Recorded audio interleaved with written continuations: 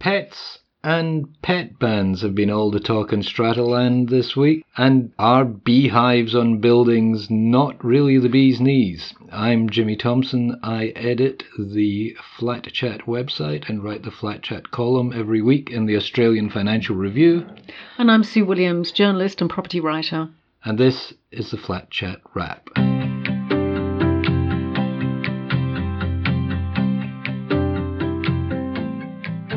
So, Sue, there's a big row going on about pets and pet bans, and you've written a story about this for the Sydney Morning Herald. What's happening? That's right. There's a building in King's Cross, a huge building called the Elan. I think it's got about 240 apartments, yep. And they've always historically had a pet ban there, but a few people have been trying to challenge that over the years, and the vote against the pet ban has been getting bigger and bigger every time it's held. But this time, the people who would like to keep pets in the building tried a different method and actually went to NCAT, and they won the case. NCAT ruled that a blanket ban on pets was just not... It's unconscionable and unfair and unreasonable and all of those things. Yes, that's right. And so they overturned the pet ban. They did, and so there was much jubilation for a whole day until the Strata Committee decided that they would try to appeal the pet ban. They would go back to NCAT and say it was unreasonable of NCAT to say that pets should be allowed in their building. Well, that's pretty inevitable when, that bylaw has been there for 20 years or more. But it's one of these things where you're getting a lot of passion on both sides of the debate, and I think the lawyers are going to make a fair old killing on this. Absolutely. And it's interesting because you've got maybe a third of people in the building voting to allow pets and maybe a third voting against pets, and the other third not kind of voting at all. They don't really care either way. So that's the problem. I think both sides have to really try and persuade that 1/3 who are uncommitted voters to come on their side, to stop the appeal, well, to win the appeal. Yeah, look, apparently the committee issued a memo to owners warning them that their pets could be euthanized. That's right. If the appeal wins, they say if people go ahead and buy pets, then they're either going to have to get rid of their pets or put their pets down or sell out of the building or just leave the building and tenant the apartments. It's pretty heavy-handed, isn't it? It is a bit, really. But I can see what they're trying to do. I mean, the thing is that, okay, they've put in an appeal, and that will be heard in due course. And they've also put in an application for a stay of the finding, so that it doesn't come into effect until the appeal has been heard. But there's a gap. At the moment, there's no bylaw. That's right. So could people actually go out and buy a dog and then argue that they're allowed that dog? Well, they could. They could argue it. And I think you'd have to think, would you want to risk the next 6 months to a year of your life arguing about whether you were allowed to buy a pet in that time? Or... Sorry, a cat has just walked in front of the microphone. The cats are having their own protest march here. You could get a pet, you could adopt a pet from an animal rescue centre, which is what they're telling us we should do these days anyway. But then do you want to spend 6 months being taken to the tribunal and arguing that when I got this animal, there was no bylaw? And I think that would have some validity, by the way, that argument. But it all gets very passionate, and it does. And then it's very soon stops being a question of right and wrong and becomes, can I win or am I going to lose? And it's very hard because it affects people's lives so directly. When I did the story for the Herald, I talked to one person in the Elan who has a very elderly dog who's very sick, has got advanced renal failure, and she expected her dog to die before it has. She bought an apartment in the Elan but didn't move in because of her dog, so she lived somewhere else that was pet friendly for 6 months. And then when her lease was finished, her dog was still alive. Right. And the tenant had left her apartment in the Elan, so she kind of moved back into the Elan with her pet, with her dog. And she assumed that he would maybe only last a couple more weeks, but in fact he's still going strong. And it's really hard because I think the committee has said to her, we don't believe your dog is sick. And she's, given them all the vet's reports and things. Right. So the dog is plainly on its last legs. But, for her, it's an extremely personal issue. You know, she loves her dog. The dog is part of the family. And to have other people tell you whether you can or can't keep an animal, I mean, it's pretty hard. So you've got lawyers on the one hand, on both sides now, I guess. But this was all because somebody went to the tribunal and said, I want to have a dog and this bylaw is unreasonable. Did that person actually have a dog? No, they didn't have a dog. They want to buy a dog at some point in the future. They've retired and they think it'll be great for them. They've got health issues, so they'd love to go out walking with a dog. They just love the companionship. So they did the right thing. They've waited. They haven't got a dog yet. Yeah. So they took the building to NCAT saying, you know, they should allow us to have animals. Right. The other argument in this is that you have to have buildings where people who don't want to live under the same roof as pets can live. But the decision from NCAT seemed to be you cannot have a bylaw that just says no pets under any circumstances. That's right. So is there a middle ground? Do you think the Elan is going to win their appeal? It's very hard to know, isn't it? You kind of think, well, there would be room for some buildings to not allow pets, but there'd be kind of smaller boutique buildings, one would imagine. Right. So when you got something over a certain size, yeah, you know, it's hard to say to all those people you can't have a pet. It'd be much easier to have smaller buildings and say these buildings are not pet friendly. Right. So these are the buildings for people with allergens or with religious or ethical views about not keeping pets. Because as well, the big buildings have the means to control pets much more easily. You know, those big buildings have building managers, they have concierge services, they have all those people around who can, if a pet barks, they can actually go to see the owner and say, you know, your pet's causing a nuisance. Yeah, that's right. And you kind of have to control your pet, and we will keep an ear on if your pet kind of behaves itself. Whereas some of those small buildings, they don't have that kind of that level of control. So those buildings, it would be fine to say to them, you can't have a pet in some of these smaller buildings. Well, that makes perfect sense. It exists in the law that even if a pet, a dog usually, has been given permission in the building, that there are ways that the dog can be removed from the building if it proves to be a nuisance. Sure, and I think a lot of people who say they don't want pets in their building, they often don't really realise that. They kind of say, if you allow pets, there'll be pets running rampant all through the common areas. There'll be lots of barking pets. There'll be cats peeing everywhere in the gardens. Where in fact you've got much more control in an apartment over cats and dogs than you would have living in a street. My parents used to live opposite people in a house who had a couple of big dogs who barked constantly. Yeah. And there was nothing they could do about it. Whereas in an apartment building, if you do have a dog that barks, lots can be done. So the answer is make it a size of building thing so that any buildings under 50 units can have a no pets bylaw. If the majority votes for it, or 75% vote for it, maybe. Yeah, I think that would work. And meanwhile, what's possibly going to happen at the Elan, I've got a feeling the appeals tribunal is going to say, yes, you can have a no pets bylaw, but not that one.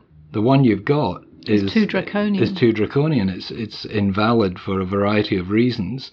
So, go ahead and have your no pets bylaw. But then if 30% of people in the building want pets, then that bylaw would never get passed, would it? That's right. Because often people don't all turn up, obviously, as we know, to an AGM. Yeah. So you're only getting a small percentage of the population of a building voting anyway. That's right. Well, that brings us to our next topic, and we'll talk about that and voting and what percentages of votes actually mean after this.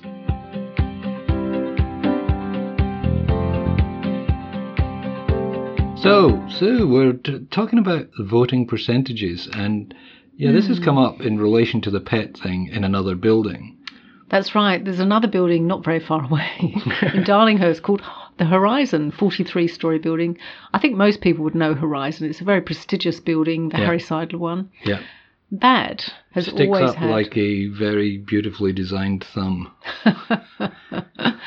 That building has always been pet-free as well. Well, it's always had anti-pet bylaws. Yes. There's often been a number of pets in the building, and we know kind of quite a famous case where some people had a cat, and which they smuggled into the building, but because pets weren't actually allowed, when they emptied their cat litter, they emptied it down the toilet. So they wouldn't be discovered. So they wouldn't be found putting cat litter down in the bin. That's right. And it kind of clogged up the whole of the pipes of the Horizon. I think it led to 2 whole floors being flooded. With raw sewage. Yes, absolutely. And so every time somebody on the upper floors flushed their toilet, the level went up a bit. Oh, and I think they had to go and put people into hotels while they actually repaired everything. Yeah.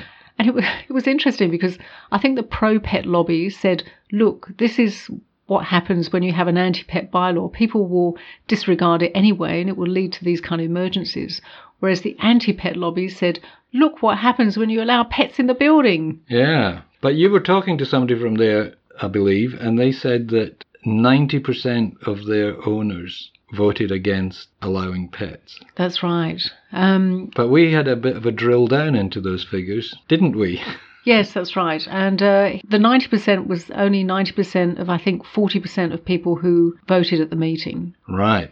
So then the numbers look a little bit... So then it's 36%. Yeah, so the numbers don't really quite stack up. When he said there were 90% of people voting for keeping the anti-pet bylaws, I was amazed. 90% vote in an apartment building is incredibly high. Yeah, absolutely. But then we discovered that it was only 40% of the people. Of owners. Yeah. Yeah, which, so 90% of 40% who turn up for a meeting turn out to be 36%. And yeah, and it all gets a bit loose then, doesn't it? You realise that there's not these massive majorities. I mean, just for anybody who's not familiar with strata law in New South Wales, to pass a bylaw, you need to have effectively 75% of people voting at a meeting have to be in favour. But that could be 12 people at the meeting. That's right. And only 9 of them are in favour. So 9 people in a building of 200 people could pass a bylaw, theoretically. Yeah. Although usually, when something's contentious like that, people are alerted to it and turn up. But we have compulsory voting in Australia for our elections. I kind of think it would be good if that was extended to apartment buildings, really. Yeah, even if it's just electronically, because now you're allowed to send out a voting sheet and people can vote, effectively online or on paper. And, although you'll always get the donkey vote of everybody just voting yes. Yeah, but I mean, people can spoil their votes if they want to. That's a democratic right as well. But it's kind of hard, I think, when you've got a real passion issue like pets in buildings, and some people just don't find it a passion issue. It's kind of hard because then they override the people who do. But the other thing about these statistics that everyone loves to bandy around, there's a distortion built into a process. And I'm not talking about the Horizon here specifically, but if you look at a case where somebody says, 90% of the 40% of people who bothered to turn up and vote were in favour, that could be after a long battle where the people on the other side have just gone, look, we're never going to win. We're never going to get the 75% vote to make something happen, or the 25% vote required to stop something from happening. So they just don't bother to turn up. And then you get the 90% overwhelming apparent majority, which turns out to be just over, really, 1/3 of the people in the building. It's very hard, isn't it? Because do humans have an inalienable right to have a companion animal? Or do people have an inalienable right to live in a building without them? I don't think humans have inalienable rights to anything when it comes down to it. But, that was one of the findings in the Ilan case. The member of the tribunal said it was a fundamental right of residents to be able to have a companion animal if you wanted one. Yeah. And that's what they're disputing. One of the areas of dispute is that that's not established as a right anywhere in common law or residential law or anything like that. So, these things about rights and whatnot, well, they get tested in court, but, it's the tribunal. the NCAT tribunal is the lowest court in the land. You know, it doesn't set precedents. So this finding that came out last month for Elan will not set any precedent for any other building. But then the appeal will. Because the appeal goes to a review panel of NCAT, and then it can go to the Supreme Court, and then it sets the precedent, doesn't it? Well, if the Supreme Court, it would set a precedent for other courts, but the appeal decision at NCAT would set a precedent for the lower hearing levels of NCAT. So it starts to build up in its importance as it progresses through the system. So at least then that might kind of clear up the issue for lots of other buildings, because I think lots of other buildings are kind of in a state of confusion, a similar confusion, maybe, you know, divided between pet lovers and pet people who don't want pets. So yeah, maybe this would be clear the way forward for people. Yeah, I mean, I think that there have to be buildings around where you can say, or maybe it has to be when the building is first built, that the developers say, look, this is going to be a no pet building, just like they'd say it's going to be no Airbnb building in Victoria, especially. Well, it's interesting because these days, nearly all the new buildings which are being built, when the developer puts forward the bylaws, they're always pet friendly, because they realise that they'll get a much better price for their apartments when it's pet friendly, because there's so many people in lots of different areas of Sydney and Melbourne who do keep animals and want to keep animals. Whereas 20 years ago, when buildings like the Elan and the Horizon were coming online, pets weren't such a big deal. No. People weren't really thinking about pets so much in apartments. Apartment living was still kind of a little bit of a novel concept in some ways. Yes, yeah. And now you see developments elsewhere where they have pet parks attached to the building, where you can go down and your pet, presumably a dog, cats not so much, can mix with other pets and you know, and it becomes, and what it's really about is the owners mixing and socializing. And that's what we see all the time, is people who don't have pets, who don't have dogs, talking to the people who do as they meet them, because their pets are almost invariably cute. Yeah, and it's the influence as well of Europe and America, where, you know, pets are very much treated as part of a family. Yeah. When I saw the other day, I hadn't realised this, but you know, Cunard, the cruise line, yes, they actually allow pets on the cruise line. Wow. Yeah, so you can take your pet on a cruise. Wow. Yeah, and they have kennels there, you know, for if pets get sick, they have a vet there. It's quite incredible, really. What? Yeah. So, I mean, we were talking about pet-friendly holidays. Yes. You know, that's the ultimate, I think, for a pampered pooch going on a round-the-world trip. Yes. I once did I wrote a promotional video for pet holidays in New South Wales. And the day before it was launched, the then tourism minister was caught taking his pants down and dancing around at a party. Oh, no. Yes, so it was never launched. It's a nice little video. Yeah, okay. After this, we're going to talk about bees and other things, and some of the stuff that's come up on the Flat Chat forum. That's after this.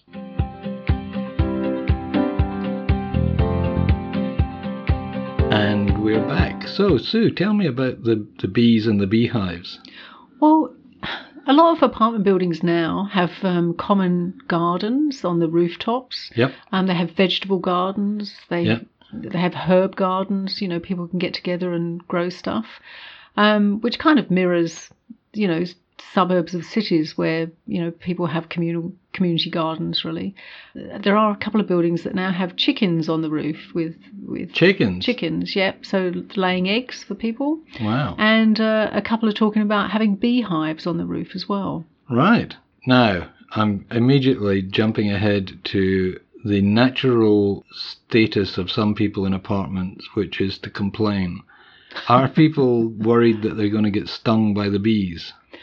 I guess they could be, but there are lots of varieties of bees now which don't actually sting. Really? So maybe they'll be thinking about do they make non-stinging honey? Bees. The yes, they do. All right. Yes, they do. Ah. So you know, obviously that's a kind of a nice sweetener for the deal. Right. People being able to divide the honey. Now, something that's just occurred to me is with the new laws in Canberra, I wonder if people will be able to grow marijuana on their roof. Oh, well, that would be perfect. Be an interesting way of getting high. Yes. Oh, very good. Very droll. Well, one of the things that's come up in the forum this week is a woman has written to us because she can't park her car in a parking area because members of the Strata Committee would rather park their cars on common property than put them in their garages.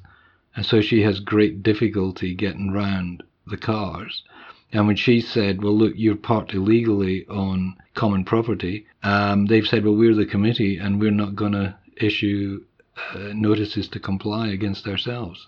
That doesn't sound very fair. It's very unfair. So what's she going to do? Well, I don't know what she's going to do. What I've recommended she does is take her committee to NCAT under a section 232.2 requiring them to fulfill their duties and send themselves notices to comply. And that should work. Well, it might scare them into doing something. But then there was another case that come up, and it's on the website, which is flat-chat.com.au for anyone who wants to chase this up, where a person in a similar position, the couple of people were parking their cars in kind of not where they were supposed to be because they'd concreted over the bit of tarmac that had the markings on it. And she had such difficulty in getting past them that she'd scratched her car. Oh, no. And NCAT not only ordered the committee to repaint the markings as per the original plan, but ordered them to pay her something like $4,500 for damages to her car. Oh, right. Yeah, so that would teach them a lesson. Sure would. I remember as a young journalist doing a story at court. It was a big court story, and rushing out to my car to drive back to the office to file the story. And I'd been completely blocked in by two other cars. And the editor had lent me his car, so I was driving his car. And there were no mobile phones or anything in those days. There was no payphone nearby, so I couldn't phone anyone. So I just got into his car and used it as a battering ram against the two other cars to get out because I had to file this story. It was a big national story. I left notes on the other two cars with my phone number. But I raced back to the office, filed my story, and then sheepishly went into the editor's office and told him what I'd done. You've and just trashed your car. Yes, that's right. And he said, well done, good decision. Wow. So, those were the days, eh? So she's thinking of trashing her EC's cars. Oh, yeah. Members' cars. Maybe she'll be on good grounds. You know, I was thinking about the bees as we were before, and I was thinking about what do you do if you're in your gym, like in our gym in our building, there's a sign up saying you must have training shoes on, a shorts, t-shirt, a towel. Yeah. Right. When I was in the gym the other day, there was this young person came in not wearing proper gym gear and not wearing shoes at all and proceeded to run on the treadmill. That's dangerous. That's dangerous for her. But then I thought, what would have happened if she'd injured herself and then tried to sue the building for negligence and said, well, a member of the Owners Corporation, which we all are as owners, a member of the Owners Corporation was in the gym at the same time and they didn't say anything to me.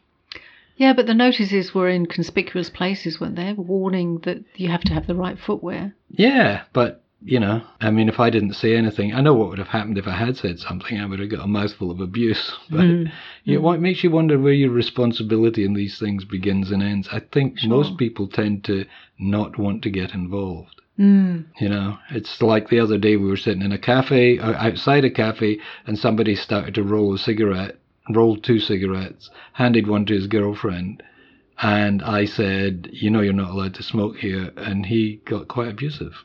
Oh, really? Yeah, not that he intended to smoke. He was just rolling it for later when they were walking down the street, but he felt I wasn't doing it in a kind of, hey, buddy, you know, that's against the law thing. It was more of, oh, you'd be careful, you might get yourself into trouble here. But, yeah. No, it's hard to tell, isn't it, really? Yeah. Those reactions. Probably easier just to ignore them. I'm joking. No. I'm joking. All you have to do is take it with a pinch of salt. You know, when they abuse you, just smile and nod and That's right. And evil flourishes when good men and women do nothing. Correct. And on that note, thanks again for coming in. And it's always good to talk to you. Perfectly all right. And hopefully we have sorted out a few people's problems or made them think that they had problems where they didn't. Or something like that. Thanks very much. Well, that's the Flat Chat podcast for another week. If you enjoy these podcasts, please subscribe. It's completely free and it will come straight to your phone or your pad or your computer without you even having to think about it. If there's something that we haven't done in the podcast that you'd like to hear, let us know. Come to the website, flat-chat.com.au, and that's also where you can come for specific advice, to ask questions or answer other people's questions. Thanks for listening. Talk to you again soon.